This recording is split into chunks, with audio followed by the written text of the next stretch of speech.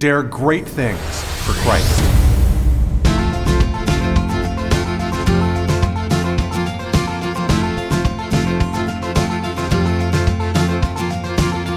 Christ calls us to dare great things. In the marketplace, as well as in the mission field, there has never been a time like the present for the spirit of the Catholic entrepreneur. Now is the time for men and women of great courage and great vision to engage our church and our culture. Now is the time to dare great things. And here is your host as we dare great things, Father Nathan Cromly, the president and founder of the St. John Institute. Without a doubt, leadership is hard and challenging, and sometimes we get so used to its challenge that we forget that we can make it successful. We learn to get used to the very things that can cause our downfall, but it doesn't have to be this way. One of the big elements we struggle with as leaders is our ability to plan effectively, our ability to see our way through changing circumstances. This ability is impeded by what we call fog, and understanding fog is the key to overcoming it. You know, I don't care if you're a mom or if you're a dad or if you're a business owner, or I don't care, whatever role you have as a leader, you are there in order to make things happen. Like it or not, execution on plans is why you are in that position. I mean, if mom isn't there to pick up the living room floor, very few people are going to pick it up. Right? If mom isn't there to help insist that the children wash their hands before they sit down at the table, odds are the children won't learn to wash their hands. I mean, action is an essential part of what it means to lead. And for many of us, we find ourselves blocked in that action. And that, of course, is, it's understandable and it's forgivable and, all of that, unless you're the person underneath you. I mean, think in your own life of examples of leaders who have been ineffectual, who haven't actually gotten the job done. It's very difficult to work for them. And if you put yourself in the position of people underneath you, well, all of them feel the effects of where your leadership lacks. And for good or for ill, the people who underneath us are gauges of just how effective we actually are when we lead. I remember that quote a guy told me one time. I thought that was very interesting. He said, "You know what makes a leader?" And I said, "What is that?" And he said, "If people are following." He said, "If you look over your shoulder and there are people following you, then you're a leader." It made things real simple, right? That wasn't very complicated. Well, that means that if people are following me, it's because I'm doing something. Action is at the heart of all forms of leadership. Leadership is not a contemplative thing. Leadership is a thing of action, right? So then if I want to say, well, what impacts my leadership and makes me better or worse, I can start there. And I can look at, well, where is it that my actions are either heightened, or what is it that's impeding them from moving forward? So most of you are here because you want to learn how to be that leader wherever God has put you. And some of you are business owners. Some of you are managers. Some of you are professionals and entrepreneurs. Some of you are moms and dads looking to lead your family better. It doesn't really matter what your circumstance is. All of us need to improve our ability to act. And so let's break that down. What does St. Thomas Aquinas teach us about action? He says action has 4 stages, right? So he doesn't say it like this, of course. This is the St. John Leadership Network original here. But at the same time, this is all right out of St. Thomas Aquinas. He says, in order to act, you need to do 4 things. The first thing you need to do is be able to prioritize what it is that you want to achieve. The second thing that you need to do is choose the means to get there. Choose the way that you're going to actually bring about that success. The third thing you need to do is effectuate the means. That is, actually act on the way that you've chosen and put it into practice. And then the fourth thing that you need to do is share in the joy of what you have achieved and share that with others and rest in it yourself. So those 4 essential abilities make up every human act. And if human acts make up the essence of leadership, then those 4 abilities are also the 4 pillars of leadership. Now, we will struggle with some of those more than others. Some of us will struggle with one in particular, others will struggle with two in particular. But in the end, the rising or the falling of our leadership depends on how well we can do those four things. And so I want to focus today with you in on the second one of those four. The first, of course, is the ability to determine what you want to do. So we call that aspire at the St. John Leadership Network. And that's basically equated in St. Thomas Aquinas with the formation of the intention. Or if you were in art, it'd be the formation of inspiration, right? Where you know what you want to achieve. And yesterday in session 1, we looked at what the opposite of that is, and we said it's fatalism, right? So fatalism is the reason why we allow ourselves to stay put in an inactive, sterile kind of modality that kills all of our leadership. But it's not the only problem that we have. The second element of every action of a leader is their ability to make decisions, to choose amongst many possible things what's the right thing to do.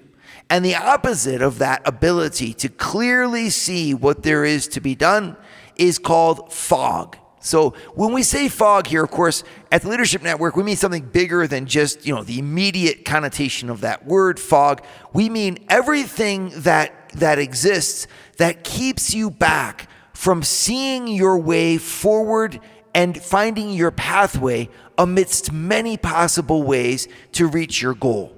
So fog is actually one of the most common problems that leaders have to overcome within themselves. We know what we want to do in general, or we've been given a plan to effectuate, but we stumble when we have to put into practice a concrete, real, strategic action plan. When we have to prioritize objectives, for example, and place those objectives in their right timing, and then follow through on it with a real vision for how to get things done. And of course, this is a real blessing. When you can have someone on your team that actually is good at this and is strong in strategic thinking, wow, there's almost nothing that'll hold you back. If you can dream it, someone else can build it, well, then you're most likely to be able to do it. But we have to pass through this stage, and it's one of the hardest ones. And why is that? That's because what St. Thomas Aquinas teaches us is that in the world of art, so if you're like just trying to make a business plan, well, that's one thing. You almost have to do things in a certain way if you got to get them done at all. But when it comes to moral decisions, you have many ways that you can go about making that happen. There's a timing factor. There's a choice about what to emphasize when. There's a decision about how much you can balance with the other things going on that go beyond simply artistic realization and that really call into question the moral care for your people, care for yourself, balance with your family. That all has to be a part of the working environment. And so we as leaders are stuck. Because if it was just a matter of building a piano, well, we know how to build a piano. There's a manual for that. There's probably an app for that, right? And you just follow the steps on how you build a piano, right? It's not that hard. And if you don't do those steps, it probably won't work. But when it's not just about doing something specific like building a piano, there's most of the time 1,000 different ways, all of which are good, for us to proceed in order to accomplish what we're trying to accomplish. And that's where most of us trip up. Should I go to college first? Do I need to go to college at all? If I go to college, which college should I go to? This one or that one? And both of them seem good. And at the one, there's a strong Newman Center, and I can keep my Catholic faith going strong. But the other one is really good in academics, and I'll probably get a good job. Well, what does God want me to do? Should we have another child? All right, how many are we supposed to have? Well, wow, is that ever a difficult decision to make? And we can agonize over it because it can seem that the good that we want in our life could be achieved in many different ways. And it makes it really hard as a leader when people turn to us and they say, we need action, we need a decision. And you look around saying, well, I just don't know what to decide on. What are we to do? Well, the good news is Christ can lead us there. He's put us in that position to make the action happen, and He's also going to help us find the way. Would you like to hear more from Father Nathan? Join the St. John Leadership Network and receive a 2-minute glance at the gospel every Sunday morning right to your phone. To learn more, go to www.stjohnleadershipnetwork.org/member and join for free today. So I just love St. Thomas Aquinas. I love him as a thinker. I love the way that he approaches reality. And I find he was a Dominican friar who lived in the 13th century, so the 1200s, and he taught and preached a lot. He's actually one of the most brilliant minds probably in all of Western history. And he was he was a saintly man who loved Christ and loved the Bible very deeply. And he was a gift to us because he wrote down much of his thinking in a book called the Summa Theologica.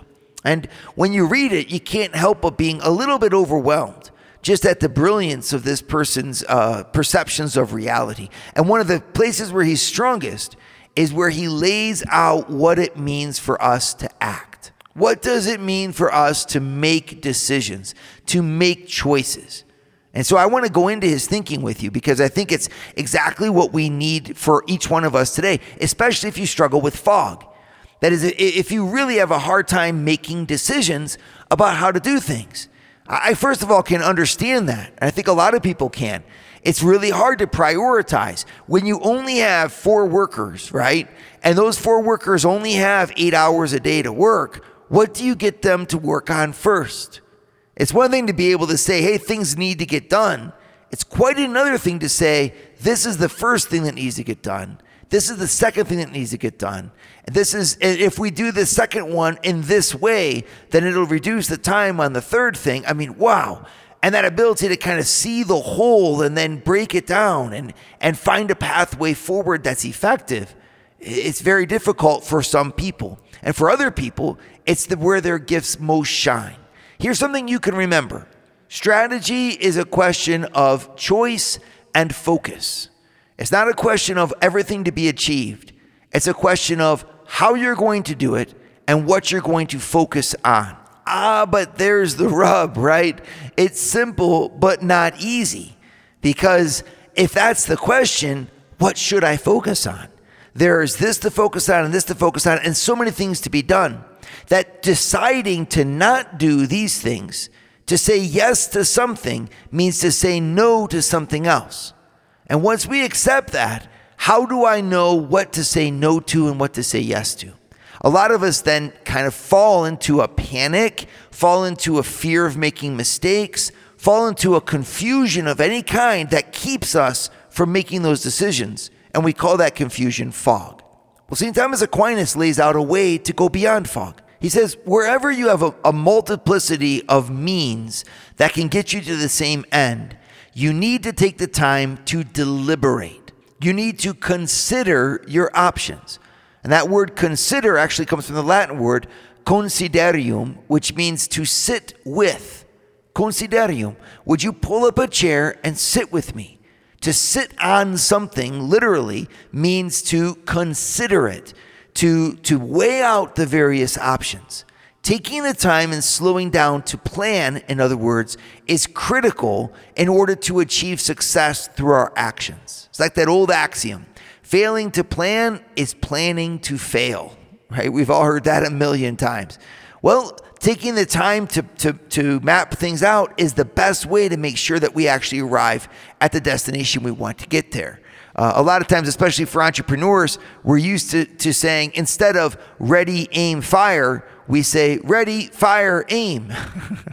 But that's not really the best way to hit the target. Ready, fire, aim. Like instead you ready, aim, fire. Well, that aiming time frame is simply a critical function of leadership. And it's also one of the most exciting places because it's the place that invites the most collaboration. When we can sit down and considerium, to sit together and ponder on how we can move forward, we usually will find our way the best. So what does this mean to ponder our way forward? Aquinas is very specific. He says, what you're actually doing is comparing all of the different ways that are on your docket, the different ways that you can achieve a desired goal, but then you need to compare them at two levels. Number one, which of the means is easiest to do for you, and which of the means, on the other hand, is the most effective in terms of producing the end goal. And you try to make a balance between what you actually can do and what means is actually the closest or the most apt for achieving the end goal that you have in mind. And that's what you're weighing. Because you could take something that's really easy to do, but it might be ineffective. And on the other hand, you could take something that's very powerful and very effective, but it might be out of your reach. And in both of those scenarios, you're going to fail. That's not the right means. It's not because it's easy and close at hand that it's actually going to work. And it's not because it works for everyone else that it's going to work for you. And don't be afraid. What you're actually doing is engaging your practical intelligence here. This is why you're a leader, because you're smart.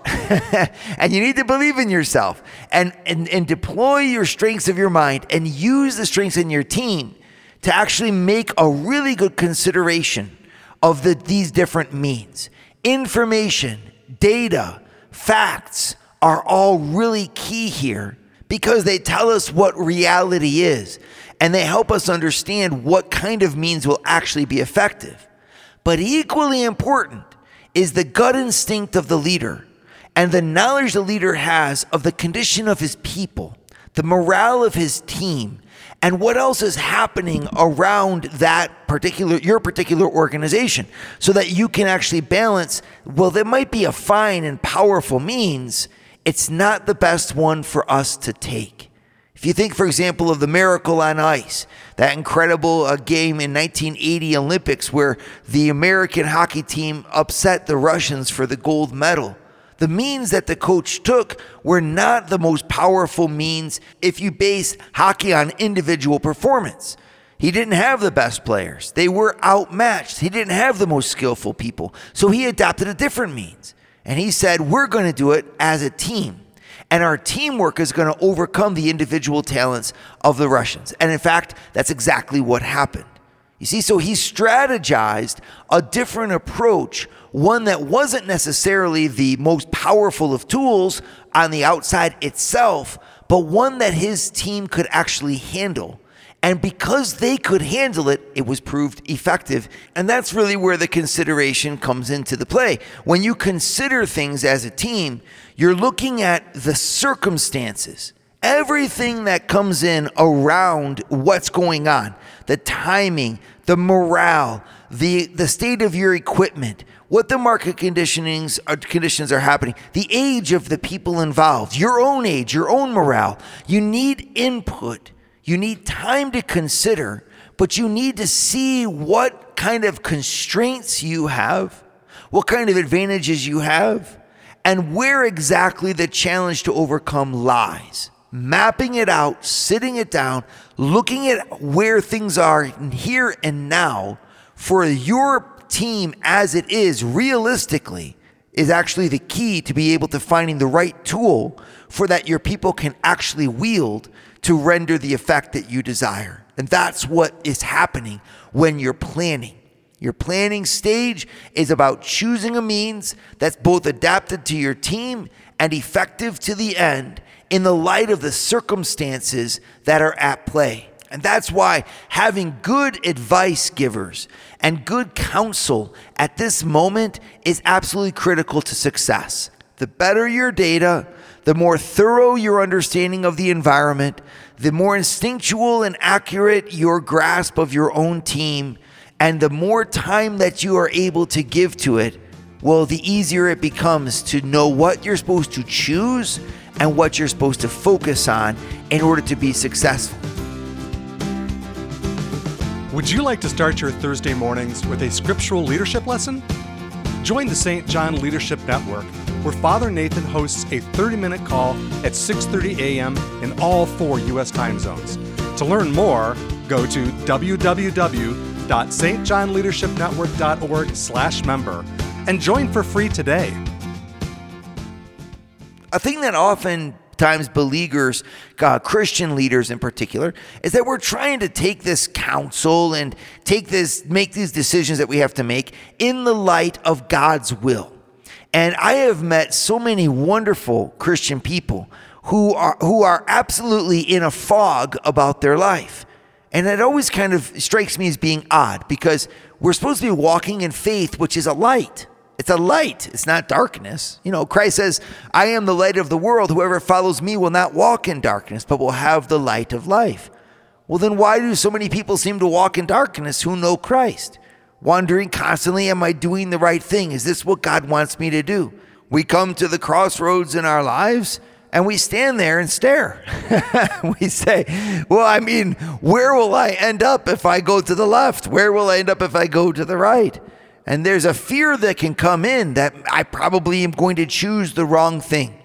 Well, let's remember this, first of all. The failure to choose is itself a choice. When you don't make a choice, you're actually making a choice, right? So you're making a choice not to choose, which is a choice, right? So you almost risk more by not choosing than you do by choosing what's wrong. At least if you go down the wrong path, you'll know it and be able to adjust. And you'll probably be able to adjust, having gained some sort of advantage from the path that you chose. But if you do not choose any path at all, well, you're not going to be progressing in any direction at all either. And as we all know, if you stand there long enough, eventually you'll turn around and go back. Leadership requires action. Remember that your planning and your strategizing is not there to show how every plan will fail. It's there to show how the chosen plan will succeed. And I need to emphasize that, because there are some personalities that just love this stage so much because they can shoot down absolutely every good idea. And when you find those types of people, it's wonderful if you are that person. It's a wonderful position to be in because you're very smart and you get to show all the way something will fail. But at the same time, you're not doing your job, because your job is to show how we're going to succeed and not just how we're going to fail, right? So it's good to be cautious and to know how things will fail. But you need to be helping to find that decision of what's the one that's going to actually be the best to do. And then is there any guarantee? There's no guarantee. And that's why you're going to be a leader in the next phase as you carry it out. But at least in this phase, you're trying to find the best option. It might not be the perfect option, but it'll at least be the option to take you to the next step. One of the biggest problems at this level and this stage in leadership is when we try to be perfect. Perfectionism will kill it. Because sometimes you can't have the perfect option. Your people just don't have the skills. The market just won't allow you to find good talent. You don't have the funding that you need in order to do the easy, perfect way that will guarantee success. Remember though, the success isn't guaranteed by a plan. Success is guaranteed by the people and the heart who effectuate a given plan with intelligence, right? In other words, you might not be able to have the tool that's going to solve all problems, but tools usually don't solve problems. People solve problems, right? And you are that person. So get it into your head. We're going to succeed. We're going to find our way. And sometimes the better is the enemy of the good, right? So this is good. This is the best one we could think of given our circumstances, and we're ready to make a plan to execute and move forward on.